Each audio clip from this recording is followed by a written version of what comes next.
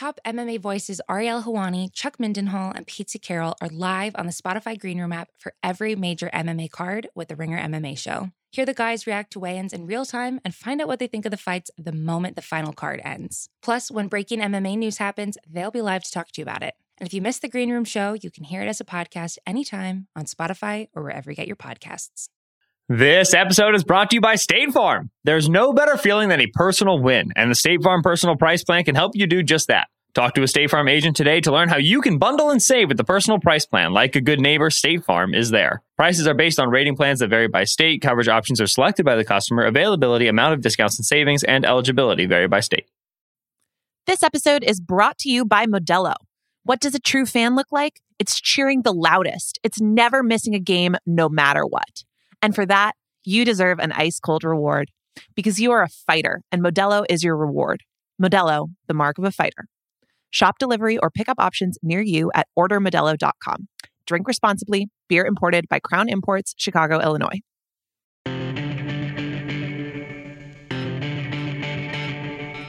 It is the Ringer NFL show, part of the Ringer Podcast Network. I'm Kevin Clark, joined on a Sunday night by Nora Princiati. Nora, what's going on? Certainly not getting shut out by the Saints. That's what's up here. Oh. Not our problem. Hey. Ben Solak's here too. Ben, what's going on, buddy? Man, football and more of it with teams winning and losing that you expect to happen. There's a lot to get to today. Packers, Ravens. We have talk a little Bengals process a little bit later. Patriots, Colts Saturday night. But we're going to start with one of the most surprising results in a long time. And a significant result, not just because of the game. Weird games happen all the time because of the injuries, because of the history involved. Tom Brady was shut out tonight for the first time since 2006. Do you know the head coach of the team that shut him out was Ben Solak? Nope. It was Nick Saban. Oh, man. That's something else, isn't it? Opposing quarterback was Joey Harrington. Got outdueled by Joey Harrington. I saw the stat where it was last time he was shut out was in 2006. The Malcolm Jenkins made it to the league in 2009, and he's the longest tenured NFLer on the Saints defense. So it was 3 years until Malcolm Jenkins even got in the league to start building out the eventual shutout Saints defense. Wow. So Saints 9, Bucs 0. The biggest loss tonight was in the injury department for the Bucs. Mike Evans out, Chris Godwin out, Leonard Fournette out. We don't know the severity of his injuries. We'll find out soon. Going into January, that's significant. This game might end up being significant. The 2 seed is now up for grabs. The Cardinals, the Cowboys, and the Bucs are all 10-4 in that slot right now. For right now, because it's a 3-way tie, for right now, the Cowboys have the number 2 seed. The Cowboys and the Cardinals will play in 2 weeks. The Bucs had the tiebreaker over the Cowboys if it's just them. But it's going to be complicated. It's just not the kind of game you want to drop right now. Nora, what'd you learn?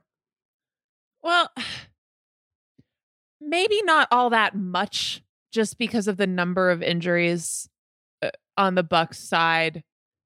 Obviously, they've had a lot of difficulty with the Saints over the years, particularly last year. I mean, I guess you learned that, look, like Dennis Allen, man, you just tip your cap because that's adding yet another one against Tom Brady.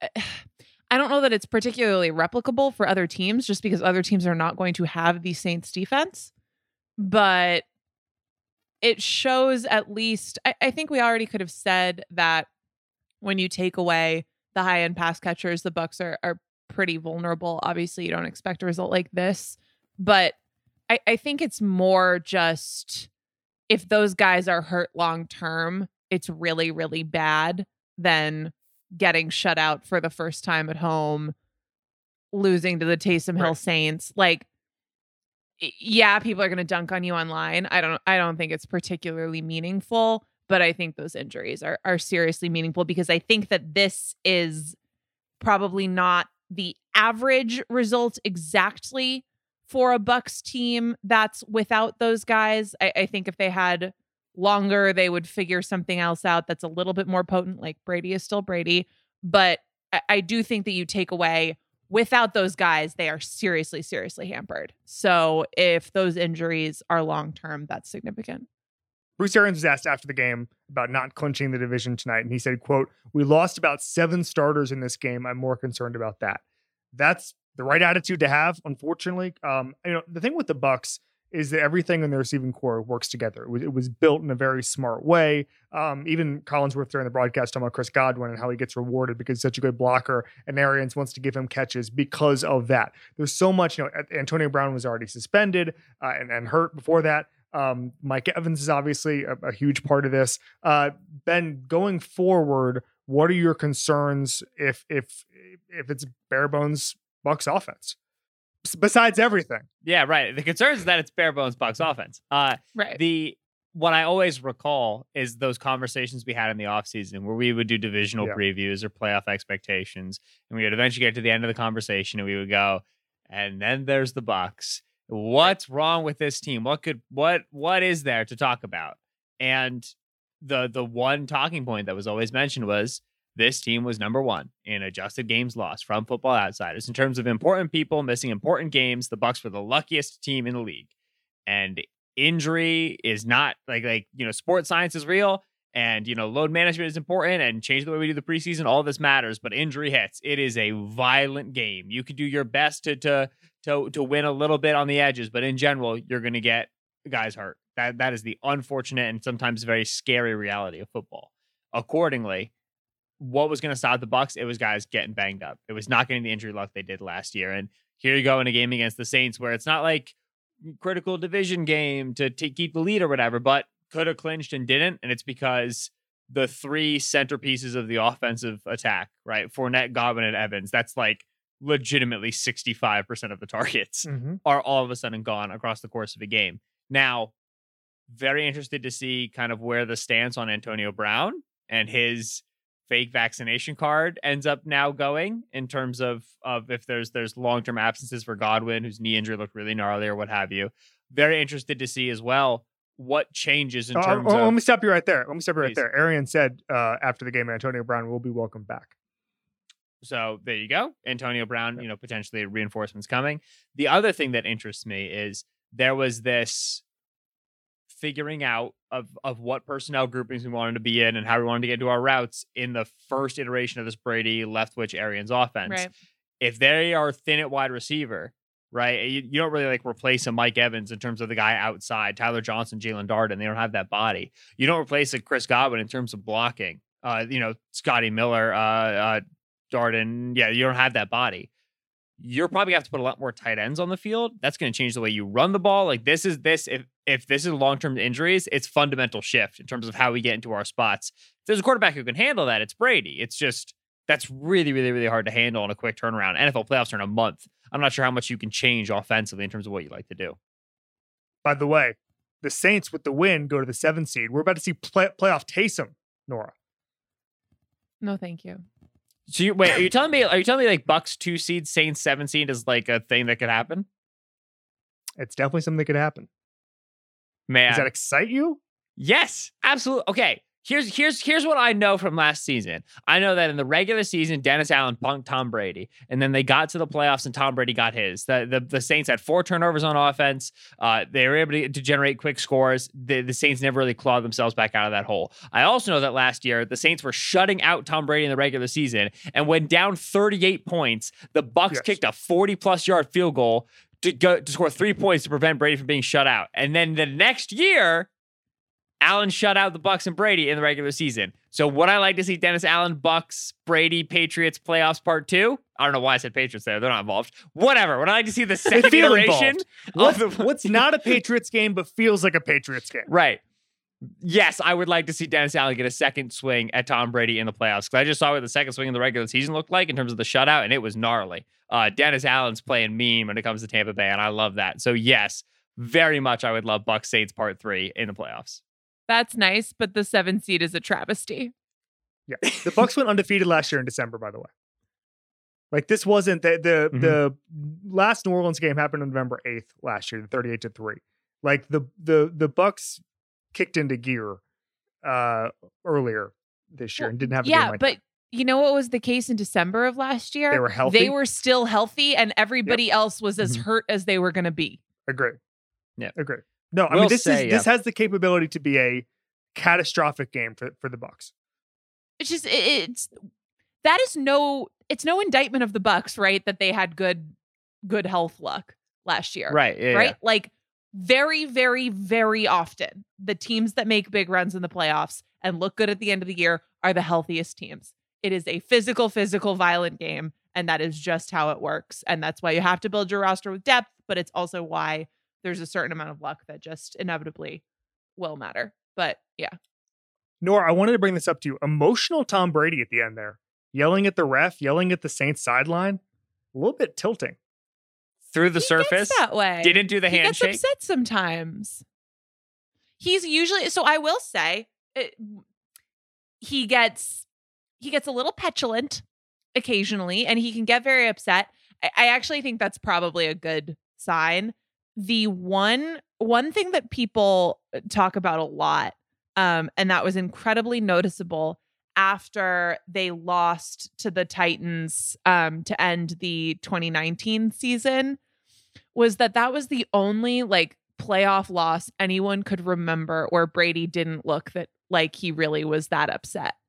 Yeah. Where he just seemed, he was up at the podium and he was just sort of like taking it all in. Yeah, like he was kind of at peace with everything. And that was weird as heck. If you beamed an alien in from outer space, they would be like, oh, wow, what a good, like, how graceful in defeat is this guy? But everybody who'd been around him for a decade was like, oh, this is weird.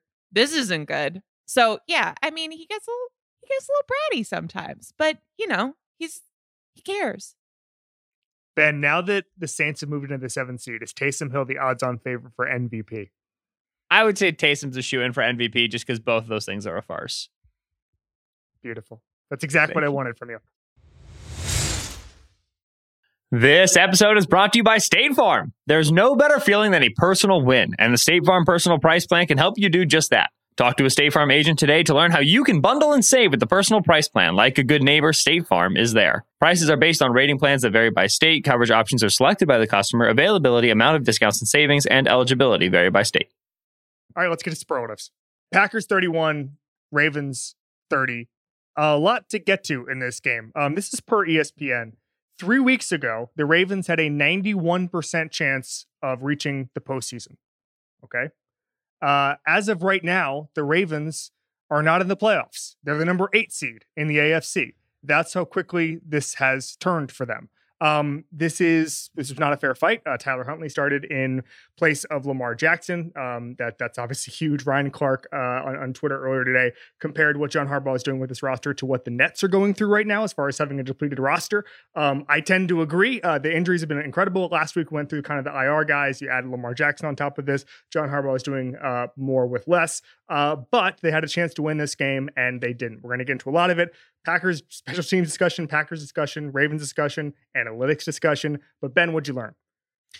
Ooh, I learned that the Packers defense isn't fully what I believed it to be. And that was, I think, I was getting there on Packers. You know, they were my Super Bowl team coming into the season. They were yours, Kevin. I was getting there on them to get the NFC 1 seed. I was getting there on them to make that run and believing in this team altogether. We've started to see what this balance between A.J. Dillon and Aaron Jones is supposed to look like on offense. It's great. Healthy Marquez Valdes-Scantling back. It's great. Defensively, it was a really nice narrative that Joe Barry would come in and he would bring the Brandon Staley style approach, and it would take a little bit to get that off the ground, and it's heavy match stuff. It's all about communication, so it takes some time for the defense to work, but then it would click, and then it would go. And that's kind of how we usually see these things work. And that happened, right? We felt like that was happening for sure on the defensive side of the ball for the Packers, and that they were greater than the sum of their parts, but that was always going to be the case, so it's fine.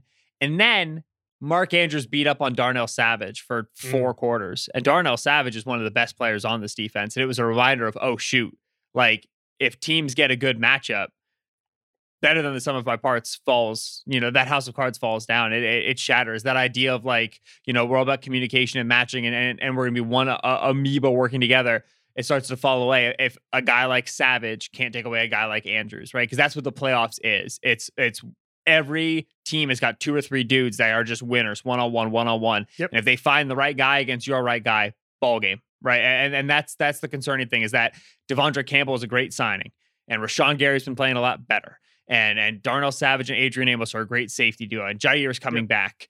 But in general, this was a reminder that this defense isn't fully like the they put the graphic up. They're top 10 in yards per game allowed and points per game allowed. Last time they did this, they won the Super Bowl. Okay, well, that's nice, but they probably aren't exactly that just yet. And it's a good reminder of the Packers' Achilles heel. Nora? Well, I think the operative thing is that the Ravens clearly could see that before the game, right? So they're matching Savage on Andrews. Andrews goes 10 catches for 136 yards, 2 touchdowns. Next Gen Stats only was charting this or posted about it for the first half, but they were just running him on crossers, where in the first half, 3 targets, 3 receptions, 74 yards, and a touchdown. And some of those routes, he starts with, he's got like less than a yard of separation, but he's still able to do it. They did that with him so much. You've got to think that what Ben is saying, they were going into the game thinking, okay, we've got a winner here. We can exploit this. Obviously, the Ravens coaching staff is one of the best in the league. You expect them to be able to do it, but it's not the only time that tight ends have been an issue for Green Bay. And it's one thing if, okay, everybody's got a weakness. If the other team has winners, they can win. But when you do get to a point where you kind of feel like, okay, the opposite sideline clearly knew that this was something they could try to exploit. And, desperate times, desperate measures, right? Like if you have Tyler Huntley going out there, as good as he was and as surprising and wonderful as it has been to see him kind of thrive a little bit, you have to be thinking like, okay, where can we just win? And let's grind that into the dirt. Clearly they felt like they had that edge in that matchup, and they're going to see it until they stop it, right? I still think that's a very good defense, but when you put a problem on tape, people are going to go after it. Not everybody has a Mark Andrews to go after it with, but people are going to go after it until you prove you can stop it. Interesting. Okay, so I would like to point out that Darnell Savage did get a finger on the 2-point conversion to win the game on a Mark Andrews intended pass, by the way.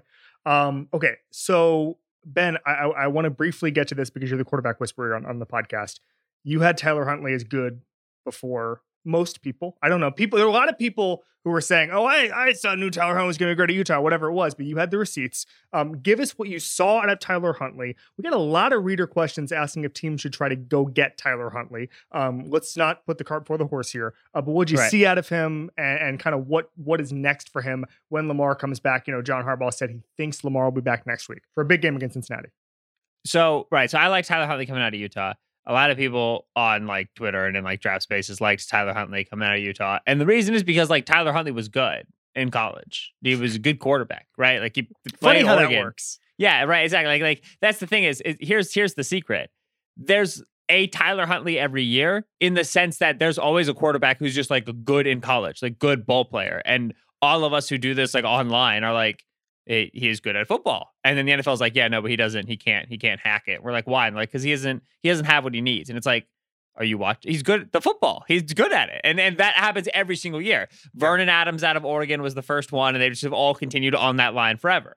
So Huntley, yeah, we have the receipts. There's a bunch of other guys who probably also got decently similar treatment who don't, end up peaking the way they do.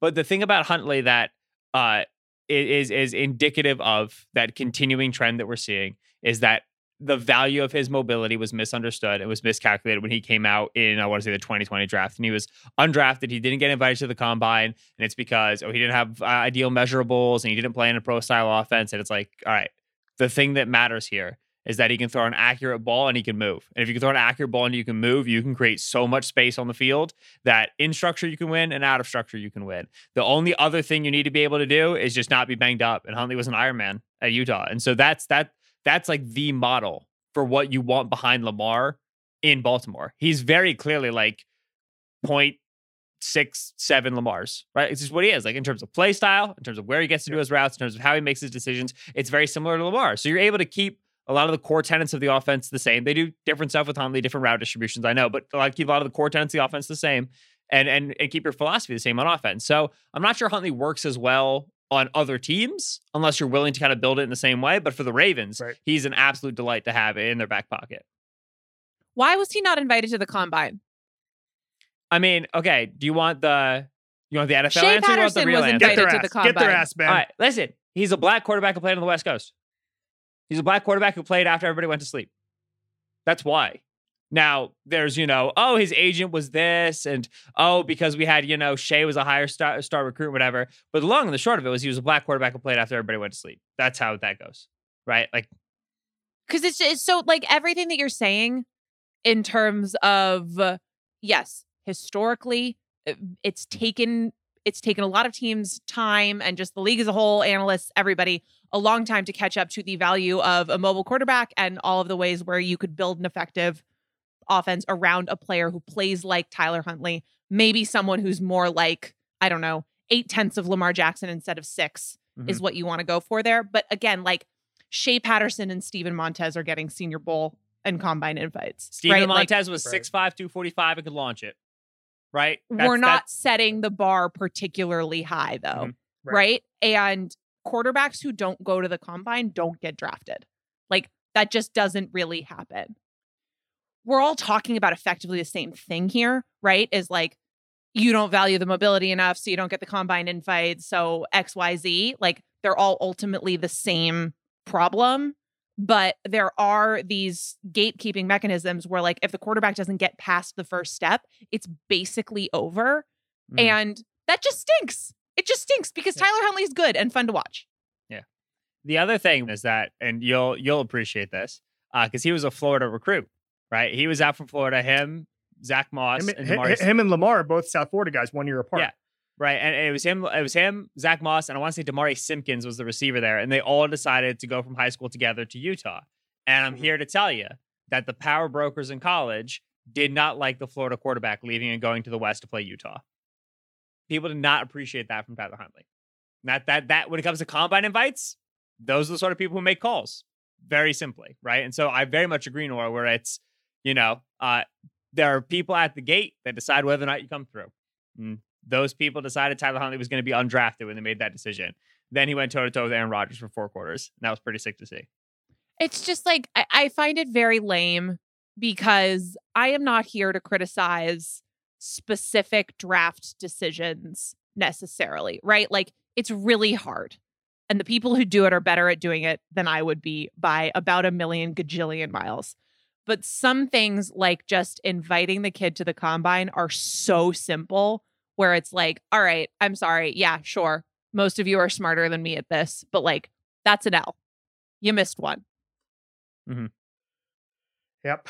Well, he has proven himself. And if you're going by Ringer NFL Show reader questions, half of the NFL wants him on the team for next year. So the future is bright for Tyler Huntley.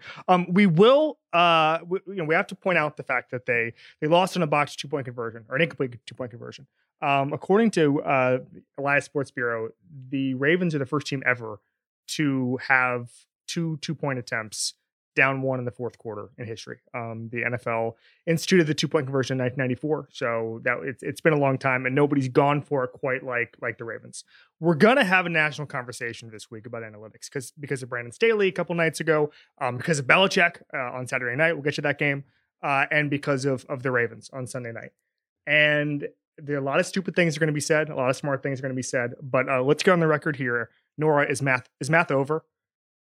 Kevin, you speak for yourself, okay? We are not necessarily taking part in any said conversation. I'm saying the media. I'm saying the media. The media is going to have a big football. No, math is not over. I don't want to talk about analytics. Yeah. I really hate this conversation. Okay. It's so annoying. I just prefer to make dumb jokes online. However, I really do have to say, like, I want people to adopt as a gut check before they say anything about analytics. Are you yelling at math? Is the thing that you are upset about just like an inanimate number or formula? Right. And if the answer is yes, maybe do something else. That's all I'm saying. Listen, we got to pivot here. All right. This wasn't math. Like, he didn't do the analytically correct thing. Right. When he was down 14 and they scored a touchdown, he was supposed to go for 2 and he didn't. And then once so he kicked the extra point, down by 7. Once he gets the ball back, they score the touchdown. Most models that I've seen have it as a recommendation, kick the extra point and take it to overtime. Next Gen Stats had an extra point recommendation by 14%. ESPN win probability I think ESPN win probability has a slight edge to 2-point conversion. Yeah. I know the Baldwin model had it as a kick. Aaron Schatz yeah. had kick. Right. Said And then it was not the analytical decision. he goes for 2. And at the post game, Harbaugh says, you know, it's my gut. I just felt like we wanted to win it there. We didn't want to put the guys back out there. So so Harbaugh says math is dead. Yeah. He had a similar explanation a couple weeks ago, where he said basically that he was out of corners and he just wanted to win the game then. He gave a similar quote tonight where he said he felt like they could win the game on one play and they went for it.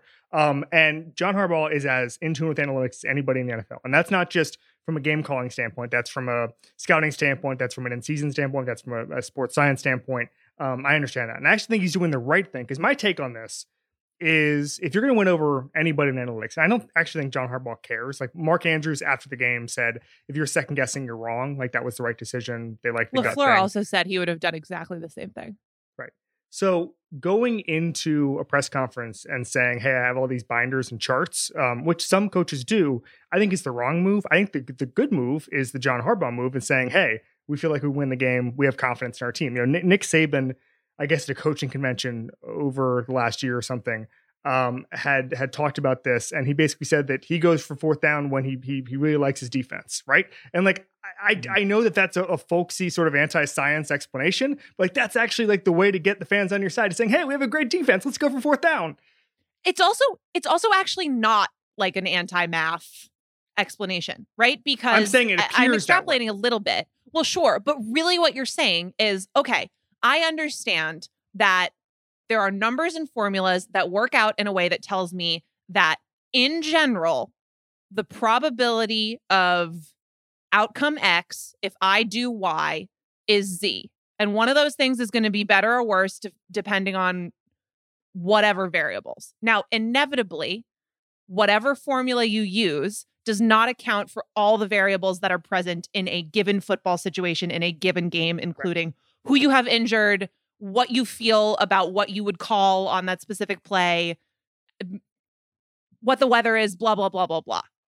And those things matter, right? But if you're saying, okay, I acknowledge and respect that the probability would be X, but that's not taking into account Y, so I'm choosing to do Z, then that is like so airtight to me. I mean, not if it's just wildly, if the benefit of kicking or going for it is like incredibly skewed in one way, and you're saying, oh, there was this subtle thing that made me do it the opposite, then no, you're rightfully going to get skewered for that. But if it is a borderline call, proving that you understand it, but had a reason for going the other direction, is to me the more interesting, the more smart, and also just sort of completely defensible way of presenting yourself. So I'm totally with you, Kevin. I just don't think that saying that, I don't think that saying I understand what analytics would suggest here, but I'm choosing to do something different because of this specific reason. Like, I don't think people get up in arms about that. I think what they get up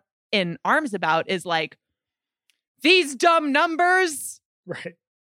Well, I think that coaches who are going to be aggressive have to win over 3 different factions. The media, which is sort of not, it's obviously the media is not one big thing, right? Like guys on TV who talk at halftime are completely different from bloggers at PFF or Football Outsiders or The Ringer or ESPN or whatever. And then you have the fans who have their own set of ideas about the sport. And then you have the players. And the most important thing is the players. And as long as Mark Andrews is saying, like, don't second guess, coach was right, it doesn't matter how aggressive you are. If the players believe in it, and obviously everybody has, John Harbaugh established something special when he started asking Lamar Jackson whether or not he wanted to go for it. Lamar always said yes, because players will always say yes. Certainly quarterbacks will.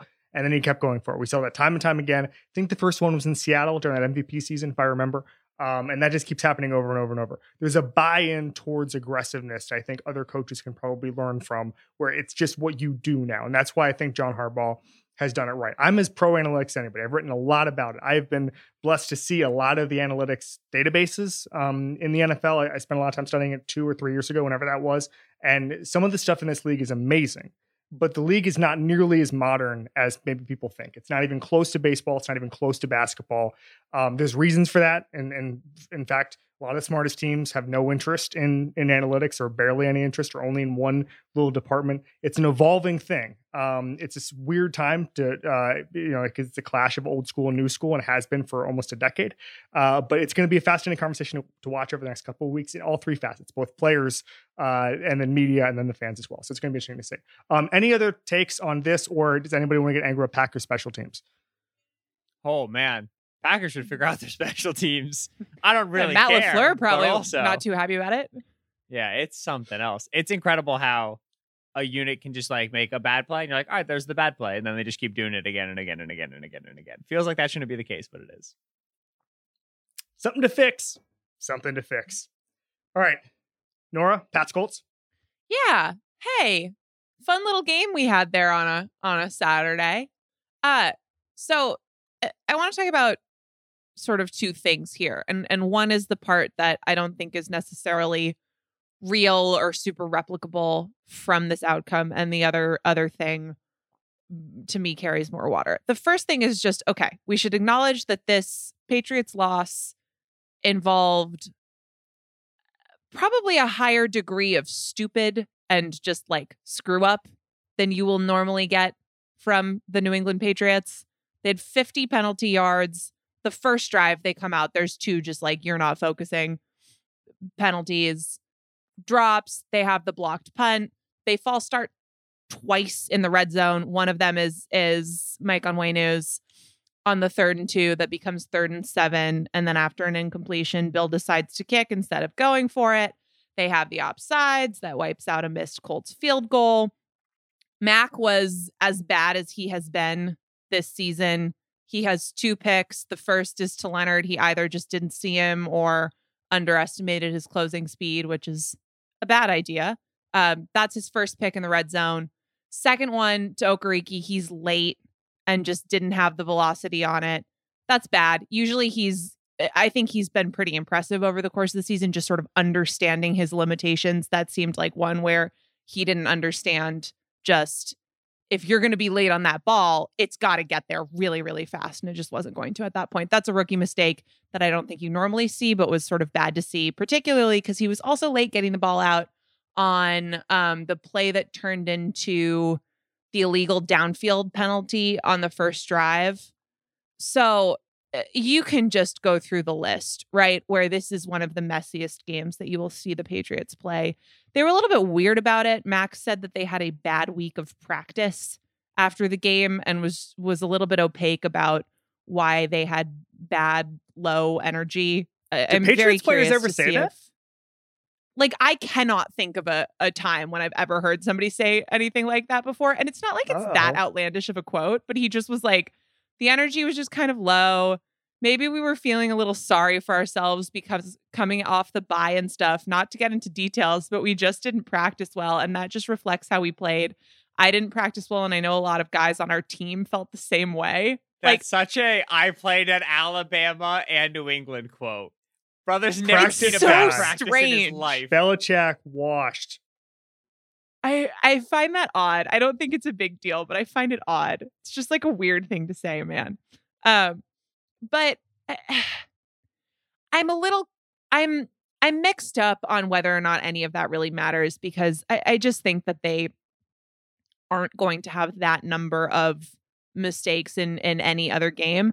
The thing that I think is a little bit more legit is they just got out physicaled. And the Colts deserve some flowers here because, look, Carson Wentz is a sidecar to this operation, but New England had their big bodies on the defensive line. Godshaw, Lawrence Guy, and Barmore all played at least 60% of the defensive snaps, and they're still giving up 226 rushing yards, 5.8 per carry.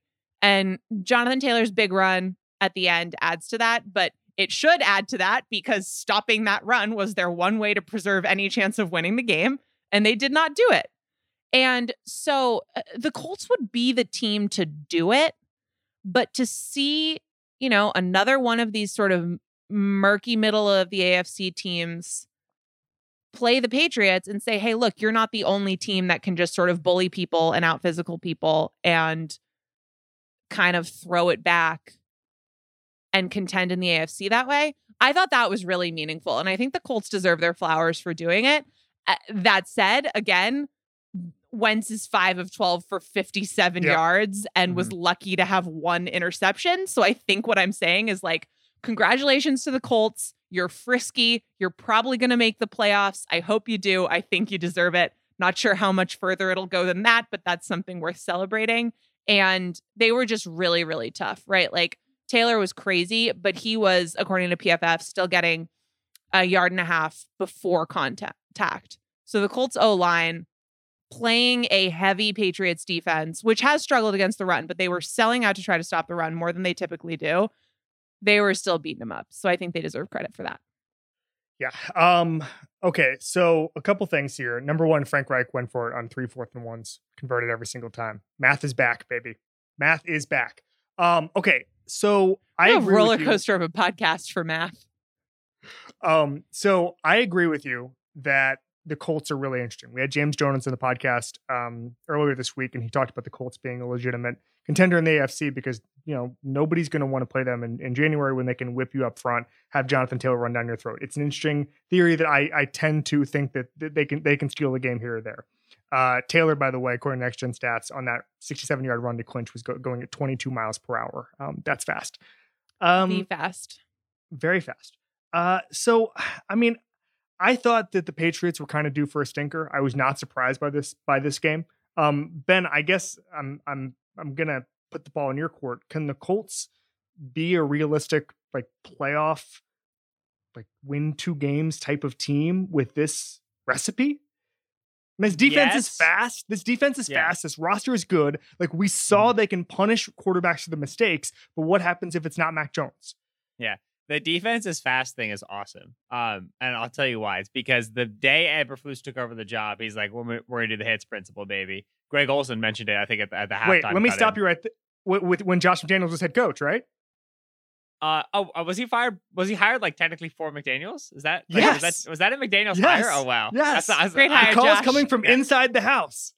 Unbelievable. So right, hits is hustle, intensity, turnovers or tackles, and then something else, whatever. It's like we're gonna try really hard and be really crazy. And then he did that, and that was awesome. It was like huge for Darius Leonard. Like Kenny Moore, undrafted, makes the team, like emotional leader, whatever. But then like all they did was run cover 2, and it's like, hey, like Matt, you can do hits, but then also like run modern stuff and run other stuff. Sure. And it took him about 3 years to get there, but now they are, and it's really, really nice because like. Yes, Darius Leonard is playing fast. And yes, Kenny Moore is playing fast. And Rocky Sin's having a great resurgence after really struggling. And they got Isaiah Rodgers out there, 6th round pick playing corner. And like, we're just going to be like this team, like, you know, we're going to put the best workers out there. We're all going to coalesce. But then they're also like matching zones. Like they're like doing modern stuff now. And so you get all the credit and all the joy for this kind of philosophy that Eberflus runs. And that's great. But the willingness he's had to increase coverage diversity, the willingness he's had to change up what he knew and what he loves from Zimmer has been really, really important because it makes the Colts defense. It's not even like it makes them better. It certainly does, but it just makes them modern. It makes them real. They actually like change pictures on you. They throw different looks. And that's how you get Mac Jones delivering the ball right to Darius Leonard in the low red zone. You've like given a quarterback something they didn't expect. Another thing they love about those zones that you hear guys there talk about a lot is that just everybody's got their eye on the quarterback. Everybody's got their eye on the ball, right? Like when the ball's about to get snapped to post snap, everybody's looking for the football. And 1, it helps with the interceptions. 2, none of the Patriots pass catchers were getting yards after the catch in this game. Like they didn't have a great, not a great day for those guys overall. But in particular, I mean, nobody was generating anything after the catch because the guys were just swarming there. And that's been a really interesting element to hear them talk about how that defense has just sort of clicked there a little bit is just the fact that they have their eyes and they're all looking for the ball. It's just interesting to hear them talk about it because it seems like it's been sort of not an unintended consequence, but something that's really helped them because I think early in the year they were struggling in the turnover margin. I forget if I don't have the numbers for that in front of me, but I remember hearing guys there talk about it. I think that's been one of the things that's sort of helped them turn that around a little bit. They were getting like 4 Wentz turnovers a game early as Sure, well, right? right. So like that was yeah. But they've really surged in the takeaways department. Inevitably a piece of the puzzle. Yeah. Every year you hear about like 25 different people who've perfected the peanut punch during the offseason, and then only one of them actually has. And this year that guy's Darius Leonard, who just continues. Every time he throws that punch, like there's no way, and it always lands, and it's very impressive. So shout out to Darius Leonard in that regard. But to answer your original question there, Kevin, defensively, I really like what they've done recently. And then offensively, Frank Reich just is just constantly in his bag. The young man is just constantly cooking. It's really, really like 40 cool. years older than you. He's just all right. The Silver Fox, Frank Reich, is just constantly cooking. He looks young. It's so impressive how they just walk out and just do something different every single week. There are not coaches that can do that. They are very He's 60 years old, Ben. I'm sorry. This is how I'm used to talking about people. He continues to really, really impress. And I think that the fact that Wentz went 5 for 12 and had a completion percentage over expectation of literally -25 is like not good overall, but also speaks to how Reich's able to win, like even when he needs to be one-dimensional. They have so much to them on offense that I continue to have faith that they'll come out with the correct game plan. They'll come out with the correct X's and O's ideas, and that'll help them early. They have continually given up big leads in games this year, and they really, really freaking tried to do it again against the Patriots. Belichick not going for that aforementioned 4th and 7 after the 3rd and 2 false start is one that really could have saved the Colts bacon there. And so I do think they have that. So I really, really trust this coaching staff. With that said, the continued willingness to let teams get back into games is really frustrating and certainly concerning come playoff time. I want to see who the oldest coach this year you can talk about how they're in their bag and call them young man. Like Tom Moore's 83. He worked for the Bucs. Yeah. Like if they have a particularly good offensive game, I need you to say that the young man is in his bag about 83-year-old Tom Moore. The limit does not exist. This is a direct result of trying to not call college prospects kids. Now they become young man, and now everybody's young man. That's just how that goes. This episode is brought to you by Modelo. What does a true fan look like? It's cheering the loudest. It's never missing a game, no matter what. And for that, you deserve an ice-cold reward because you are a fighter, and Modelo is your reward. Modelo, the mark of a fighter. Shop delivery or pickup options near you at ordermodelo.com. Drink responsibly. Beer imported by Crown Imports, Chicago, Illinois. This episode is brought to you by Indeed. We're driven by the search for better. But when it comes to hiring, the best way to search for a candidate isn't to search at all. Don't search, match with Indeed. Use Indeed for scheduling, screening, and messaging so you can connect with candidates faster. And listeners of this show will get a $75 sponsored job credit to get your jobs more visibility at Indeed.com/Ringer NFL. Just go to Indeed.com/Ringer NFL right now and support our show by saying you heard about Indeed on this podcast. Terms and conditions apply. Need to hire? You need Indeed. Lions 30, Cardinals 12. Yeesh, guys. Okay, so the Lions are the 3rd team in the Super Bowl era to be a 1-win team and beat a 10-win team. Okay, 3rd team. Had a lot of Super Bowls. 3rd team to do that.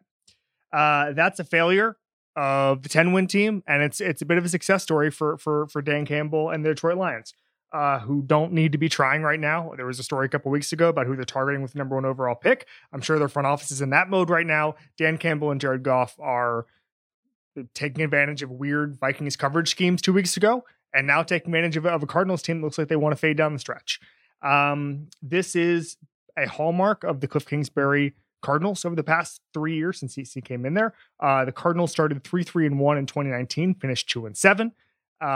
Last season they started 5-2, finished 3-6 and out of the playoffs. And this year they're 7-0 and are 3-4 since.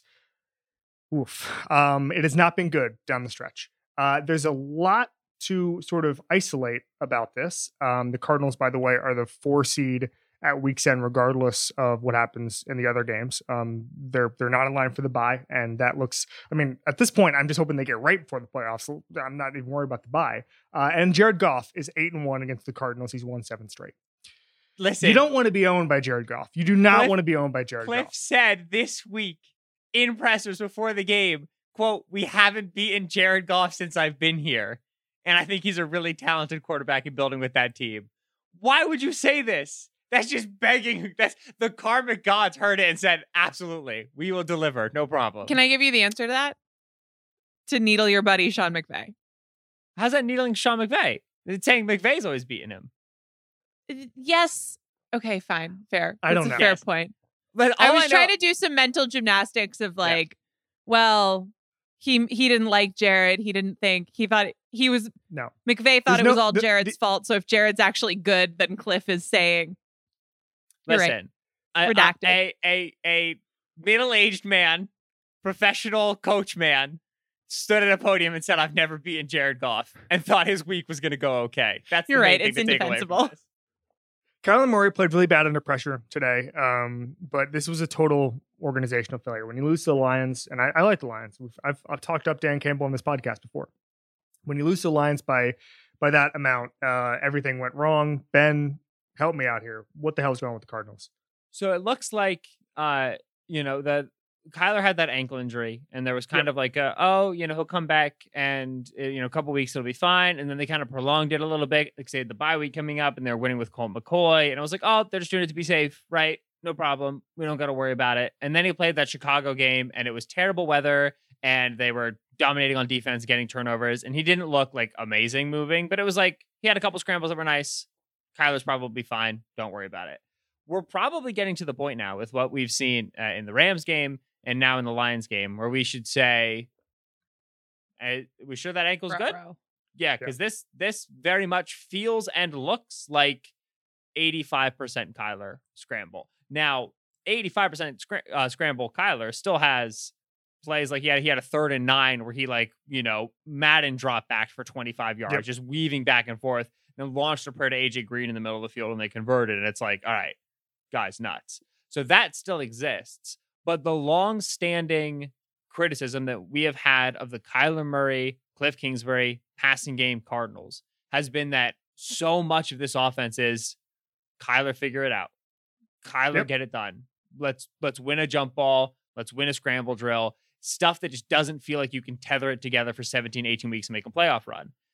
The Cardinals were doing that early in the season, and now they have a little bit of a banged up Kyler, and they lost DeAndre Hopkins. And all of a sudden, the margins get a lot thinner and doesn't feel as good. And you wish that you could generate a more sustainable passing game. But it's fine because your running game's been great, right? Rodney Hudson's on the COVID list. Now we ain't moving bodies for James Conner the way we were, right? Conner struggled to get it going on the ground against the Rams. Same thing happened against the Lions. Not necessarily the scariest front, the Detroit Lions. Chase Edmonds is back. Maybe that'll revitalize our quick passing game, our screen game. Lions were all over the screens. They were ready for him because they know that's kind of the situational look whenever the Cardinals are bad in their running game. So right now, it feels like a Jenga piece got pulled out in terms of Kyler's ankle. And when that came and maybe another piece with the Hopkins injury, we just this tower got a lot more unsteady. They got pushed off the ball on both sides of the trenches, and they get the Colts on Sunday. And after what the Colts just did to the Patriots, that trench matchup is really, really worrisome for an Arizona team. That's Do you know who they have afterwards? Dallas. Yeah, That's not good. They're not two teams to right the ship against. Feels like they should have beaten the Lions here in terms of playoff comfort. Really feels like this was a game we should have just, won, and then we wouldn't have had to worry. I don't want to go out on a limb here, but yeah. And so it is legitimately worrisome in Arizona. This does not feel like a good team dropped a game to a bad team because they weren't paying attention. This feels like a team that needs to get healthy, and I'm not sure if they have the time frame to get that done. Ooh, the Hudson thing's interesting to me. We had Jim Manos, the former Bills executive, on at the beginning of the season. And he was talking about Hudson specifically, and he was saying that when he would sit in head coaching interviews, they would ask coaches, rank your most important positions? And they would always say quarterback first. But he said the position that came up, especially with a young team, way before you'd think, was center. And he said that if you have a center and a young quarterback and they're both talented, you can get away with a lot. And so I agree. And we're talking about Kyler kind of plugging all those holes and out, kind of painting over whatever errors Cliff makes or lack of adjustments, or whatever. You need a center to be able to do that. You need him to be at least upright in some way. And so I'm in agreement with you that COVID loss is huge. Yeah, I mean, this is, as we said, you're going to want this win because the next 2 weeks are not going to be good. Week 18, they have the Seahawks. Who knows what'll be going on by then? But they've got a big physical team coming into Arizona next couple weeks, and this could be bad. Nora, takeaways? The Hopkins thing, I think, is legit. Kyler, if Kyler's ankle is not 100, that's the first Jenga piece that you're pulling out. But it had been a criticism of Kingsbury's offense for so long that he just has them line up and go from the same spot every time. And that argument had kind of been beaten into submission because they'd been really good. But I don't feel great about AJ Green, wide receiver 1, when the game plan is just everybody line up and go, right? The simplicity of what they do is not going to work unless the guys you have are going to win really regularly. Kyler has not played a lot without Hopkins on the field since he was traded to the Cardinals, but this is per ESPN when that has happened, and it's only 94 out of 645 snaps, so the sample size is not huge, but his production drops from 7.8 yards per dropback with a 10% off-target rate to 5.6 yards per drop back with 22% of his throws off target. So that's significant, right? And if you compound those things, that I think is when the areas in which we haven't always been fully confident in the coaching are really going to show up. And I think, look, what they did earlier in the season, that doesn't just go away, right? And I don't think that you can be that successful and have that many things go right for the majority of the season if your coaching is not doing something productive that is a little bit more behind the scenes than just play calling, just scheme stuff, just the stuff that you can see during, on broadcast tape or whatever. But taking those two things away is going to shine a spotlight on those things. And I'm not super confident we're going to like what we see the next couple of weeks in terms of that. All right, Ben, Titans Steelers. Aha. The worst game played this year. Yes. All right. We're gonna encapsulate this game in a sentence. And this sentence was written by whoever does the PFF game recap for Steelers Titans, which is Kambui Bomani. You did a great job. Well done. Here we go. You ready? All 19 of Najee Harris's rushing yards came after contact. all 19 of Najee Harris's rushing yards. That's the total rushing yards Najee Harris had. They all came after contact. So that's where we are emotionally. We can actually continue if we want. Deontay Johnson recorded an explosive reception to headline his pending 63.0 receiving grade, but his 5 catches on 6 targets went for only 37 yards. He was the leading receiver in the game. Not for the Steelers, not among Steelers receivers. Deontay Johnson's 37 yards were the most of any individual player in the game. So, the Steelers win 19-13. They were down 13-3 in this game before subsequently they scored a touchdown in the third quarter off of a Titans punt. The Titans subsequently fumbled the ball. The Steelers scored a field goal. The Titans subsequently threw an interception, and the Steelers scored a field goal. And then the Titans fumbled the ball again, and then the Steelers scored a field goal. And that literally decided the game. That sequence of drives in the second half, in which the Titans turned it over on 3 consecutive drives, and the Steelers couldn't even score a touchdown on any of those turnovers. But that mattered enough, such that the Steelers won this game. We foreshadowed this game a little bit, Kevin. We were talking about how much this might matter for AFC North playoff seedings, just with Pittsburgh trying to make a push late. And I remember saying, the Steelers, this is going to be an ugly game, and the Steelers win ugly games. And you said, well, what about the Titans? And boy, were we both right, because nobody really won this. It was absolutely Which team makes you angrier that they keep getting away with this in the big picture? The Steelers or the Titans? Because the Titans are still going to make the playoffs. Yeah. The Titans are like 85% to win their division and just couldn't move the ball. I think it's the Steelers, mostly because like the Titans still aren't healthy, right? Like no Derrick Henry, no AJ Brown coming into this game, and then Julio tweaked a hamstring again. I liked the Julio trade for the Titans. I really did. I thought the gamble for what he could be was extremely worth it for a second round pick. But I think it's clear that at least this season, Julio's body's just not having it. And I don't know if we're going to be able to see again Julio's body just being able to play, the majority of a season, which really, really sucks. But I think the Titans kind of get a little bit of a pass. Like they've always been an ugly winning team, but they've been a little bit unhealthy. This is how it was supposed to look for Pittsburgh. This was the whole plan. I wish this was a visual medium so I could show everybody the photo of Ben Roethlisberger after his touchdown. Yep. He just fell. He just fell face first into the goal line, and everyone was standing around him. It was a sky cam shot. I mean, it was unbelievably it's like when you do in a ball of pit. Anything he's ever done. Yes. He just fell forward. Right. That's what he does. They go to commercial with that. They come back from commercial with him sitting on the steps to the locker room just by himself, pontificating, just ruminating, reflecting, meditating. He said after the game, he said he thought he had gotten the Heinz Field rushing record, and he was told he hadn't, and so he had to go and think about that. Right, and that was like his joke a little bit. But this was Roethlisberger's first rushing touchdown since 2018, because he doesn't do quarterback sneaks. And then if ever there were evidence that Roethlisberger should have been sneaking it this entire time.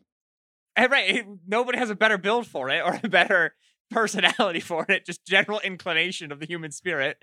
Ben Roethlisberger on the quarterback sneak. Right. So I think it's the Steelers that pissed me off a little bit more. They get away with this. But the thing here is that I think I would say as a positive to ring out on a nice note. TJ Watt set the single Steelers season record in sacks with 17. His 17th came in this game. He has played 12 and change games. He is ludicrously talented, having a dominant season. He should be the defensive player of the year, especially if the Steelers do legitimately make a run for the AFC North here down the stretch. Nora, anything else in this game? I would like to fall into a ball pit. Would be a right good time. now or just like this week? Yeah, anytime. I feel like it's a weird time for ball pits. Yeah, that's what I was going to say. Not in my beloved city of New York. I'm probably steering clear right about now. But is there a ball pit open in Manhattan right now? No, I don't mean. Is there a ball pit? Is there a ball pit closed in Manhattan? Do we have a ball pit? Did y'all do gymnastics when you were kids? They have a ball pit at like Chelsea Piers, maybe. Probably, like an ice rink. They have a golf range. Yeah, they might have a ball pit. All right, we'll investigate, but not in person. We could go to a post. We could do a postseason. Yeah, like by the end of the season, I think everything will be normal, and we can live pod. Solak can fly in. I don't need people thinking I'm that young. I don't need people seeing me in a ball pit. I'm already fighting that battle. Frank Reich, is that Frank you? Reich's there. Frank Reich is there. He's in the ball pit. Okay. All right. Time for listener question. Miles Thomas asks, what's the better outcome for the Bengals? And he also asked about the Cardinals. We want to focus on the Bengals here because we haven't talked about them today. Make the playoffs and probably get bounced and end up sticking with Zach Taylor, or bottom out, maybe miss the playoffs, hire a better head coach for 2022. Now, the Bengals won on Sunday in a very ugly game against Denver. I came away feeling okay about the Bengals. There's a couple things to get to here. We'll get to it in a second. But I think questions can be asked about Zach Taylor. Nora, where do you go with this question? So I think as far as the Cardinals, no, you don't want to bottom out.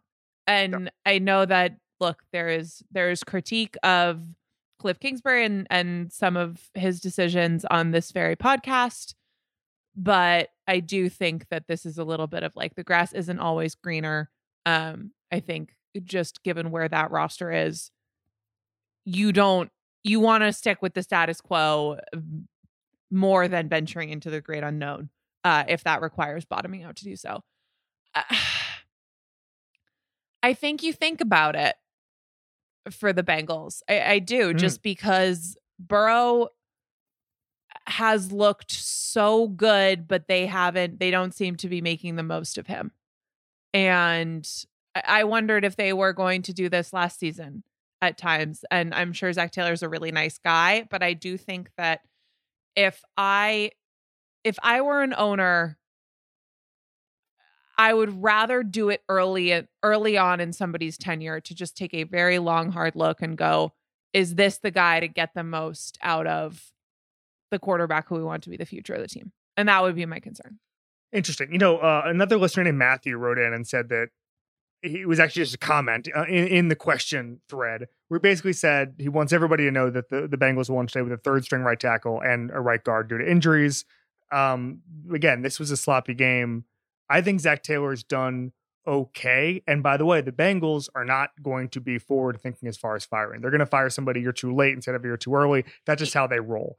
Yeah. So I should say I'm answering this sort of in the spirit of the question. I honestly think the actual NFL answer is you want to make the playoffs. You want even that one game means so much.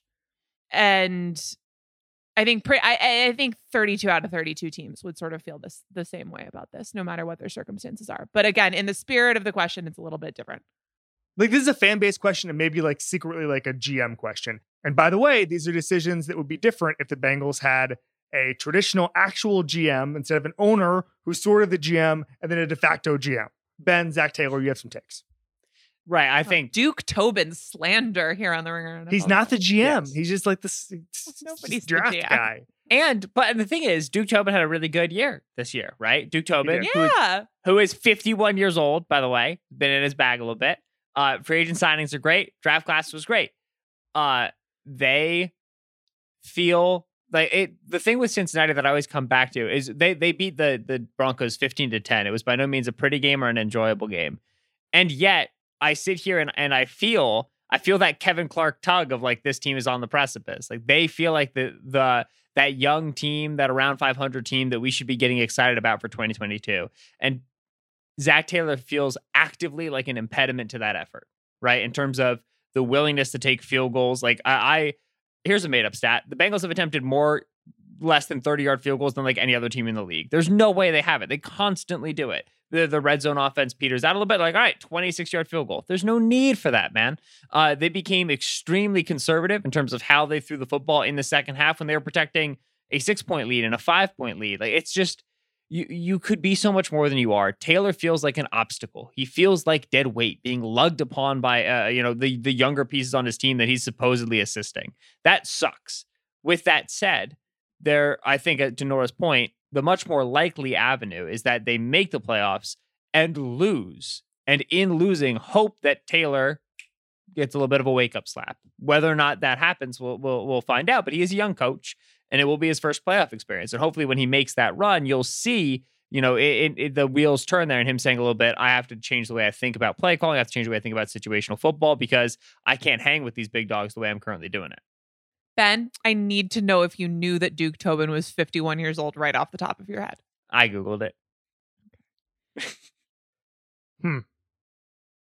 Wait a second. Duke Tobin played for the Orlando Predators? Now we're talking. Oh, such a Kevin Clark aside. Such a Kevin Clark insertion. Jay Gruden was the best player in Orlando Predators history. Okay. I would not be surprised I can't if really there's a connection there. that. No, I'm just saying. Well, Jay Gruden came up with the Bengals. I'm just saying there might be a connection there. Might be how he ended up in Cincinnati. Just throwing that out there. I'm gonna look into it. How the Orlando Predators shaped the modern NFL. Kevin Clark byline 2023. They played against Kurt Warner all the time. All right, I would give Zach Taylor another year. I feel like they've shown something this year. I'm not in love with the guy. I think he's probably on the lower end of the McVay tree, but I think that the Bengals are a tough team to turn around, and I think Taylor has executed what he needed to for this year. Next year, I think he's under the microscope. I wonder if instead of either firing him or having to like lose in the playoffs or something dramatic, there could just be like a meeting where someone would be like, hey, what if, run, pass? Maybe not. Put it on his calendar. Seems like an idea. I don't know. A little less drastic. All right. This has been the Ringer NFL Show on the Ringer Podcast Network. We will be back later this week. Nora and I will do a podcast. Ben is going to do a midweek podcast. Is that correct? The preview podcast can be Wednesday. I'll do whatever I'm told, man. Ben's like, news to me. See the ball, hit the ball. You know that guy you shout out at the end of the pod, Arjuna Ramgopal? Yeah, he texted me and he's like, "Yep, we're on." I'm like, "All right, I'll do it." All right. Well, we got a busy schedule this week. I know that. I know Nora and I'll be back on Tuesday. The Players show is off. We'll be back next Sunday with an all-new look at the entire slate of games. Thank you to Isaiah Blakely for his production help with additional production supervision by Arjuna Ramgopal. This has been the Ringer NFL Show on the Ringer Podcast Network. See you this week.